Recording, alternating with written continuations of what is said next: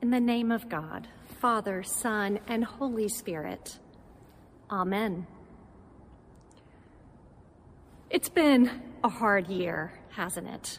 Both 2020 and now 2021 already.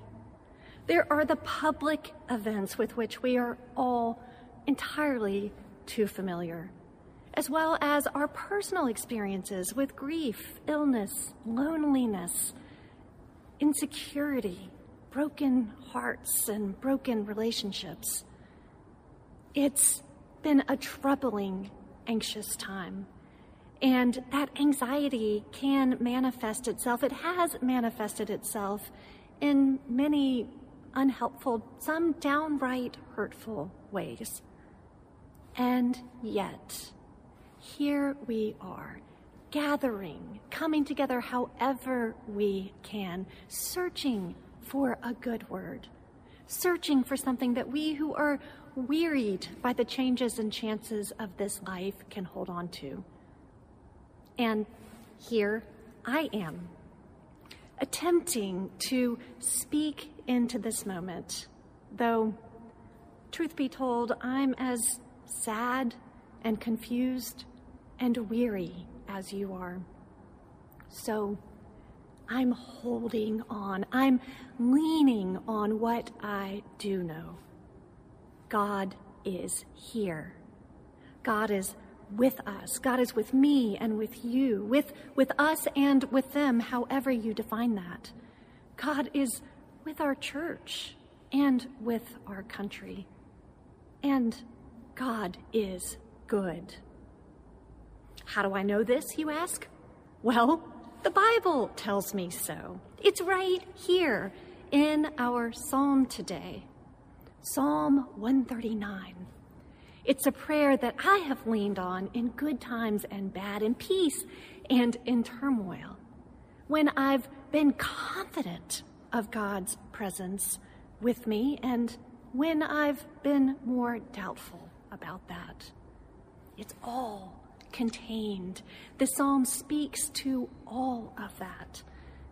And common prayers like this, that's what the psalms are. They are common prayers. Common prayers like this remind us that the people of God have been here before. And they held on to God and prayed their way through it.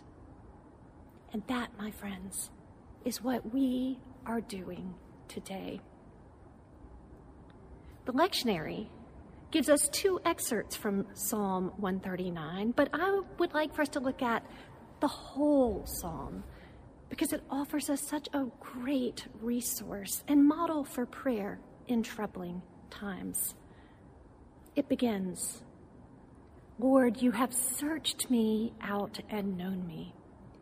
And it goes on to offer a beautiful assurance of God's knowledge and God's steadfast presence, which is so comforting, isn't it? Don't we all want that? Don't we all want to know that we are known and seen and attended to? But it's also a little bit unsettling, isn't it? Wait, you're acquainted with all my ways? Not a word, not a single word is on my tongue before you know it altogether? Does that mean that you heard what I said when I was alone in my car in traffic the other day and slightly miffed at another driver? Uh-oh. You discern my thoughts from afar, too? Does that mean that you heard what was running through my head during that last really long meeting also? What must you think of me, O God? Perhaps that's why the psalm goes on to ask next, where can I go from your spirit? Or where can I flee from your presence, O God? If I ascend to heaven or make my bed in Sheol, you are there. If I take wing with the dawn or dwell at the ends of the sea, even there your hand shall lead me, and your right hand hold me fast. We cannot escape God's presence, the psalm is saying. And that is a comfort. And that's a challenge. That means that there's nowhere, no way to hide.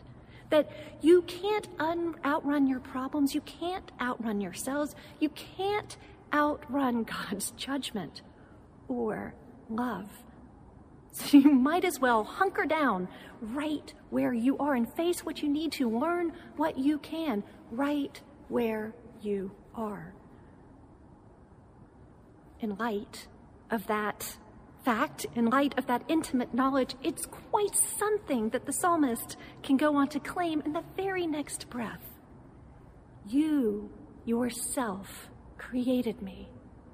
You knit me together in my mother's womb. I praise you, for I am fearfully and wonderfully made. Wow. Take a moment and let those words for you sink in. You are fearfully and wonderfully made.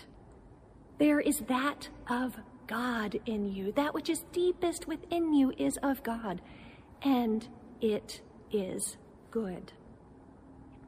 In fact, I believe it's this, both God's intimate knowledge and God's blessing, that make the next part of the psalm, the part that's almost never read aloud in church, possible.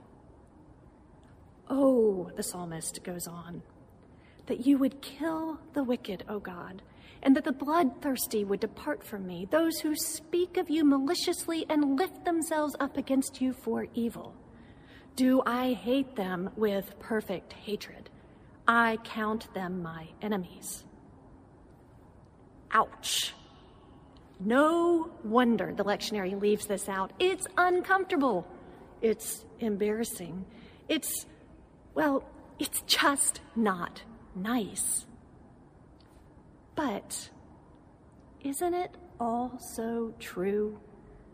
Don't we all have these thoughts and feelings and prayers like this sometimes? I know I do. And it might seem that such sentiments have no place in the prayer of good and proper Christians, but they do. If prayer is being fully in the presence of God, and I believe it is, if prayer is offering our whole selves to God, then that includes the parts of ourselves that we don't understand or just don't like. That includes our conflicting values and loyalties, our darker thoughts and emotions, our anger, fear, shame, envy, grief, powerlessness. That includes the stories and experiences, the parts of our history, our community, our society that embarrass or confound us. Because here's the thing, they're here anyway. We are saints, yes, and we are sinners too. They are there. And they have more power over us when we try to stuff them down in denial or shame. And when we do that, they can seep out in an explosion on the people closest to us at the end of a long day of stuffing it all down, pretending it's all okay. They can seep out in acts of violence against others or ourselves, or in all kinds of self-defense mechanisms or cover-up schemes that separate us from God and others. And the less conscious we are of them, the more they can be manipulated or used for bad or evil. Now, please know, I am not advocating spilling out your emotions and thoughts all over other people in a "this is me, take it or leave it" kind of way that absolves you of all responsibility, or in a way that makes you feel better but leaves someone else holding your mess. That's not what I'm talking about. I'm talking about offering them, entrusting, surrendering all of it in a trusting, faithful relationship. The difference here is the presence and love of a divine other whose judgment is true and merciful, and who knows you already and holds you and leads you, who desires healing for you and for others, and who will not abandon you to your darker impulses. And that leads to another difference, the posture in which we come before this divine other, the posture with which we come into prayer, which is a posture of trust and humility and curiosity, not self-justification. Look at what the psalmist prays next, right after cursing out those enemies, right after naming that hatred. Search me, O God, the psalmist prays, and know my heart. See if there's any wicked way in me, too, and lead me in the way of everlasting righteousness.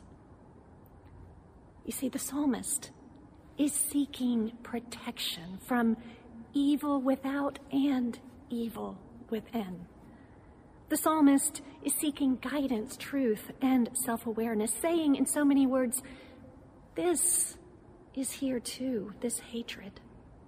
And I don't know what to do with it. I'm a little bit scared of it. And so I offer it to you, God, for healing. This is the posture we assume in prayer. We offer all of ourselves for healing and transformation and for communion in the presence of one who knows us already intimately and calls us good. And that, my friends, changes everything. As Howard Thurman says, it makes you free at your center. It changes our relationship with those confusing, embarrassing, or tragic parts of our individual and corporate stories. There's no need to hide or defend or rationalize them because God knows and inhabits them. God is at work in them through us, and in us through them. God is already shaping them and us into vessels of God's light and love. Our job is to pay attention, to learn and grow as we're able, and to cooperate with what God is doing. This changes our relationship to others, too, of course. This weekend, we celebrate and remember Dr. Martin Luther King Jr., whose centering in God was the source of his vision and of his experience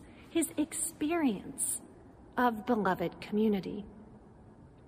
As King was able to claim that he was a beloved child of God who also had work to do, he could claim that for others too, black and white, oppressor and oppressed alike.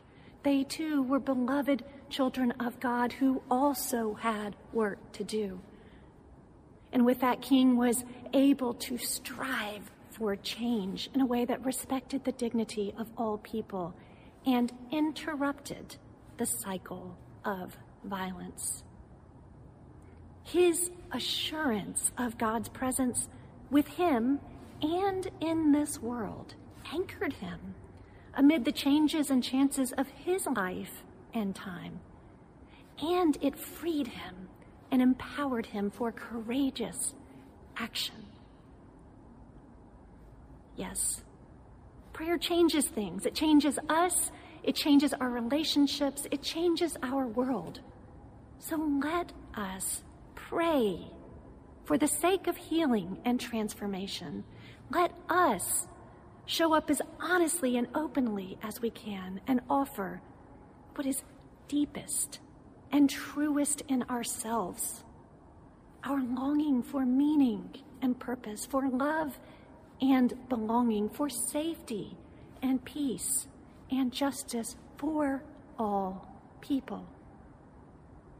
And let us listen.